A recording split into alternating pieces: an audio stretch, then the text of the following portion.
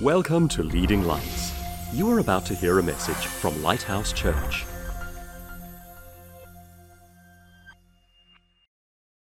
Hello, my name is Rob McFarlane and I'm the pastor of River Church. Today we're looking at God's promises. Let's read 2 Peter chapter 1 and verse 4.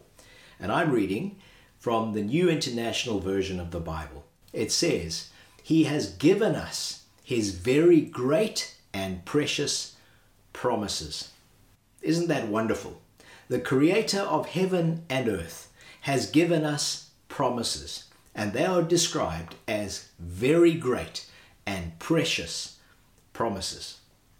Many people, when they read the promises that are revealed to us in the Bible, ask the question, how do I know these promises are for me? And there are many promises in the Bible. Well, 2 Corinthians chapter 1 and verse 20, reading from the New International Version says, "For no matter how many promises God has made, they are yes in Christ. And so through him, the Amen is spoken by us to the glory of God." This verse tells us that God is glorified when we receive and walk in his promises. It also tells us no matter how many promises God has made, they are yes for us. And we can say through him, Amen. They are yes because we are in Christ. And we can say Amen to the glory of God. I want to ask you today, do you have any unspent promises from God?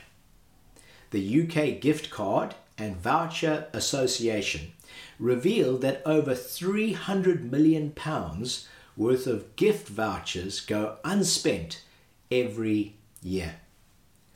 What could you do with £300 million? Well, in the same way, many Christians do not claim the promises of God as revealed to us in the Bible. And I want to encourage us to be those who want to live to glorify God and to receive all that Jesus Christ paid for on the cross on our behalf. If we are in Christ, his promises are yes for us, and we can say Amen, or so be it unto me. Today, we're going to look at 3 promises from God. And number 1 is you are never alone. We live in a generation where we're more connected than ever before through technology. Yet, people experience greater loneliness than ever before. We need to have this assurance that we are never alone. Listen to 2 Bible verses. First of all, Hebrews chapter 13 and verse 5. God has said, "Never will I leave you, never will I forsake you." And Matthew 28 verse 20, Jesus said, "And surely I am with you always to the end of the age." It doesn't matter what we go through in life, we know that he is with us. It says in Isaiah 43 verse 1 and 2, when we go through the floods, through the fire, through difficult seasons in life, that he is with us. In Psalm 23, he says, "Even when we go through the valley of the shadow of death, we will fear no evil, for he is with us." Jesus said, "I will never leave you or forsake you." He says he will be with us always to the end of the age. My friend, whatever challenges you're facing today, whatever the week ahead holds for you, rest assured that you are not alone. God is with you. He said he will never leave you or forsake you. And I think that should give us great confidence. We can pray into things that we're going into, even difficult situations, trusting that he is with us and that he will lead us and he will guide us. Promise number 2. You have a hope and a future in this life. In 2010, I was diagnosed with cancer. It wasn't part of my plan for my life. It was a huge challenge to get that diagnosis, and I went through all sorts as I went towards a process towards healing. I had surgery, I had radiotherapy, but I also stood on God's promises. And a particular promise that God gave me that got me through that difficult season is found in Psalm 27, verse 13. And I'd like to read it to you from the New King James Version of the Bible. It says, "I would have lost heart unless I had believed that I would see the goodness of the Lord in the land of the living." God gave me this promise, and it caused me to have faith and hope for my life.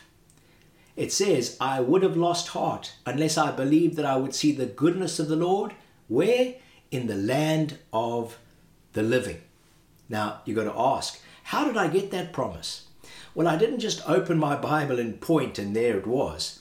What I did is I went and prayed and I said, "Lord, please speak to me. Please show me something in your word that I can hold on to as a promise from you as I'm going through this whole process." And when I took a hold of that opportunity to pray and to seek God, he showed me this verse as I read and as I meditate on it, and it kind of stood out to me that I would see the goodness of the Lord in the land of the living. Now, I had no fear of dying or death. I knew that I had an inheritance in heaven, that because I believed in Jesus, that if I died, I would go to be with him. But in me, a great desire arose to live, and to live for 2 reasons. To live for my family and to experience all the wonderful things that we do in families, and to fulfill God's plan and purpose or calling for my life. And often when landmarks come in my life, I'm able to say, "Thank you, God, that I am seeing the goodness of the Lord in the land of the living." For example, when I walked my daughter down the aisle, that to me was a fulfillment of a promise that God said, "You will see the goodness of the Lord in the land of the living." My wife, Jill, had a different response to me having cancer. For her, it was, well, what would happen if Rob passed away? And God gave her a different verse. Again, she went for a long walk and she prayed and said, "Lord, you really need to speak to me." And God spoke to her from Jeremiah 29, verse 11. Let me read it to you from the New International Version. It says, "For I know the plans that I have for you, declares the Lord. Plans to prosper you and not to harm you. Plans to give you hope and a future." And that verse gave her courage, gave her perspective, gave her faith, and gave her hope. Now, as I said earlier, all God's promises are yes for us in Christ. So these 2 promises written in Scripture are yes for you. You can claim them by saying, "Lord, you say, yes, this is for me," and I say, "Amen, it is for me." God wants you to see the goodness of the Lord in the land of the living. God wants you to know that he has plans for you, not to harm you, but to prosper you and give you a hope and a future in this life. And we need to live with that wonderful promise that God has a plan and a purpose for us, that we have a hope and a future in this life. Number 3, the third promise I want to look at today is that you have an eternal home in heaven. Now, death for the Christian is not a full stop. It's only a comma. Death is not final. The Bible says to be absent from the body is to be present with the Lord. And as believers in Jesus Christ, we know He paid the price for our sin so that we can be reconciled to God and so that we have eternal life. For God so loved the world that He gave His only Son, that whoever believes in Him should not perish but have everlasting life. We need to believe in Him. And then He says He will give us the gift of eternal life. Let's look at 1 Peter chapter 1, verse 3 and 4.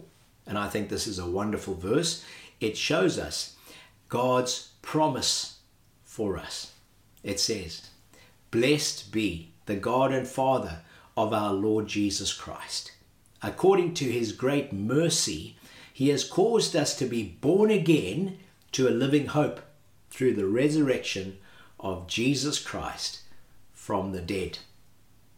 So if we have received His mercy and we have been born again and given our lives to Jesus, we have this living hope. And He continues, "To an inheritance that is imperishable, undefiled, and unfading, kept in heaven for you." Don't you think that's just a wonderful promise? God has an inheritance kept in heaven for you. And that inheritance is imperishable, undefiled, and unfading. Some versions say it cannot be spoiled and it does not fade away. What a wonderful inheritance we have. We have this assurance that to be absent from the body is to be present with the Lord. The moment that our eyes close and this life on earth comes to an end, we go into God's presence and we experience His peace and His joy. So, in summary today, we've looked at 3 promises from God. Number 1, as a Christian, you're never alone. Number 2, as a Christian, you have a hope and a future in this life. And number 3, as a Christian, you have an eternal home in heaven because of what Jesus did for you. Perhaps today you are listening to me and you saying, "I don't have the assurance of my eternal home in heaven." Well, I want to encourage you. Please download a free copy of my book, What is Salvation? It'll explain to you how you can have a relationship with God through faith in Jesus Christ. And you can have assurance that heaven is your eternal home. Let's pray. Father God, thank you that you are a good God to us.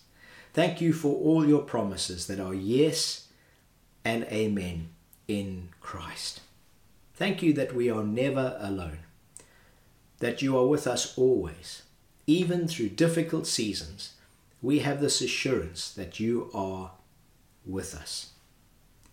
Thank you, Lord, that in this life we have a hope and a future because of you, that you want us to experience the goodness of God in the land of the living. Thank you that we have a hope and a future because of who you are and because of what you've done in our lives.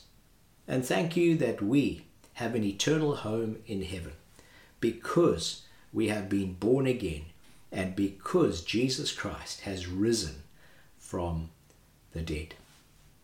Thank you, Lord, for the work that you have started in us and that you will bring to completion. Lord, we thank you that with you the best is yet to come. In Jesus' name, amen. As we close, I would like to speak the blessing over you from Numbers chapter 6, verse 24 to 26. The Lord bless you and keep you. The Lord make his face to shine upon you and be gracious to you. The Lord lift up his countenance upon you and give you peace. Thank you. God bless you. The best is yet to come. Thanks for listening. please visit leadinglightsnetwork.com and subscribe to our podcast on Apple Podcasts. Please consider supporting this ministry by making a donation on the giving page at leadinglightsnetwork.com or lighthousejersey.com.